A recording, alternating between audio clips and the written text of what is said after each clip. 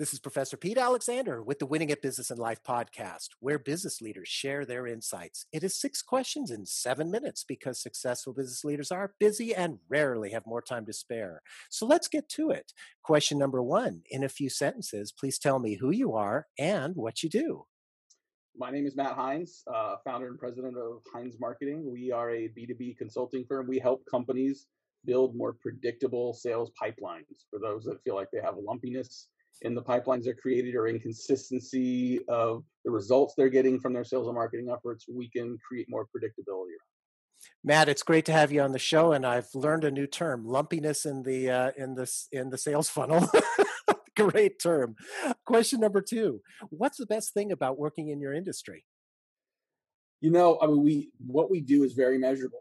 It's not fluffy arts and crafts marketing. We are a bunch of math marketers that think in terms of how much demand to generate how many opportunities to generate how much business. And results vary. I mean, it's not paint by numbers by any means, but you can see whether something's working or not. You can see the impact of what you're doing. You can see the before and after of where a company may have had sort of random acts of marketing to now being able to sort of have better visibility and better confidence in what they're going to do moving forward. We work a lot of like growth oriented, up and coming businesses, and to see the impact that has on their trajectory, on their valuation is really, really exciting. That's really great. I love it. Question number three: I have a fictitious book with all the answers for business. What chapter would you think most companies should read? There's a chapter in the middle of that book that's really important to me, and I can't remember what the number of the chapter is, but it's all about customer empathy. It's all about understanding who your customers are and what problems they have. It's not about what you're trying to sell them. It's about being expert in their problems. It's not about asking them what keeps them up at night. It's about telling them what should keep them up at night. So Mm. the better you understand those customers, the better you understand their problems, the better you can exercise empathy, the more credibility you have, the more trust you build. And that is something that is going to support you to build loyalty throughout the customer life cycle. And it's interesting because as you describe it, it sounds like you become much more of a value add to the customer as opposed to trying to just sell them. Absolutely. And I think, if you understand the problem you're solving and understand the problem your customer has around that, it's going to make it much more of a win-win. And I think you're going to be able to you're going to go from being interruptive to being irresistible in your sales and marketing efforts. You're going to have customers that want to spend more time. Love it. Question number four: other than the generic work harder, have a great attitude, and care for customers, what advice or insight would you give to other business leaders? Be curious and humble. Continue to learn, dedicate time every day to like reading, watching videos, listening to podcasts. Never assume you know everything, especially since the world changes so often and so rapidly. Also, like, just exercise humility. Like, we all have been that intern. We all have been that junior employee new in their career. We've all been that person that was scared to go ask their president or go ask their leader a question, was afraid of sounding dumb. Like, lean into that and give back and be that resource.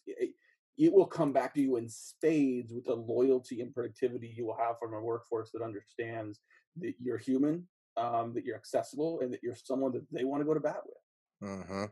It's very powerful words. And I like how you said early on about being curious, because a lot of people say, oh, keep educating.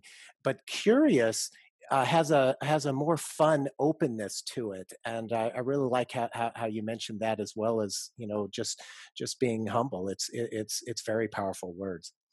Question number five: what other business leader like yourself would you like to acknowledge and invite to be on my podcast?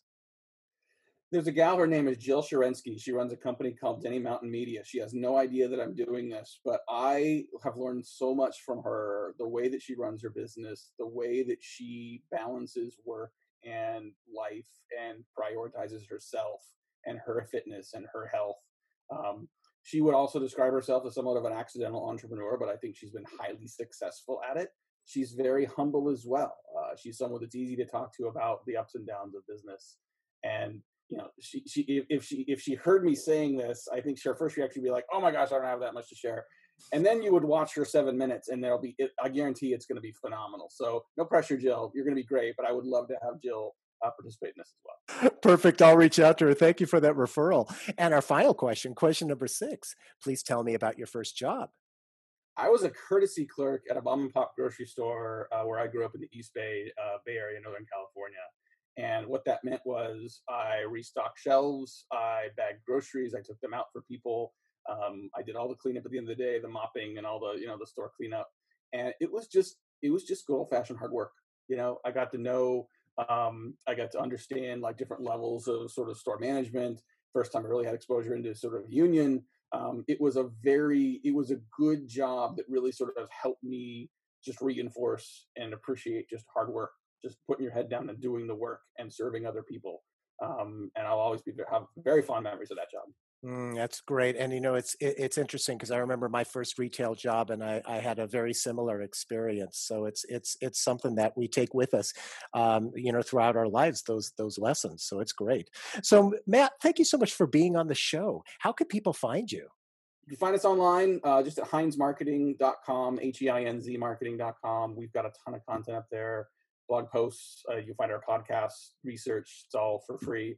At Heinz Marketing on Twitter, we're posting sales and marketing best practice articles.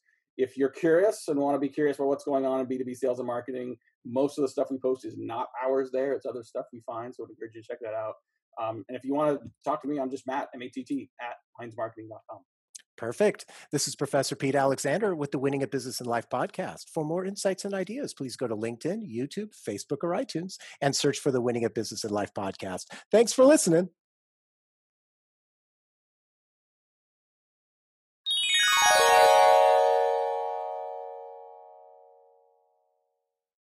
Welcome, change agents, to your go-to place for stories that ignite your spirit, fuel your purpose, and connect us all. We believe in the incredible power of the human spirit, its boundless resilience, and the inspiration it brings to our lives. On the Driving Change podcast, we'll journey together through the extraordinary yet very relatable experiences of some of the most amazing people on earth. Our mission? That through these stories, we might just spark change within you and awaken a newfound motivation to harness your unique gifts to make a real difference in the world. So get ready to be inspired and join us on this incredible adventure. You can find the Driving Change podcast on Apple Podcasts, Spotify, iHeartRadio, or wherever you love listening to your favorite podcasts.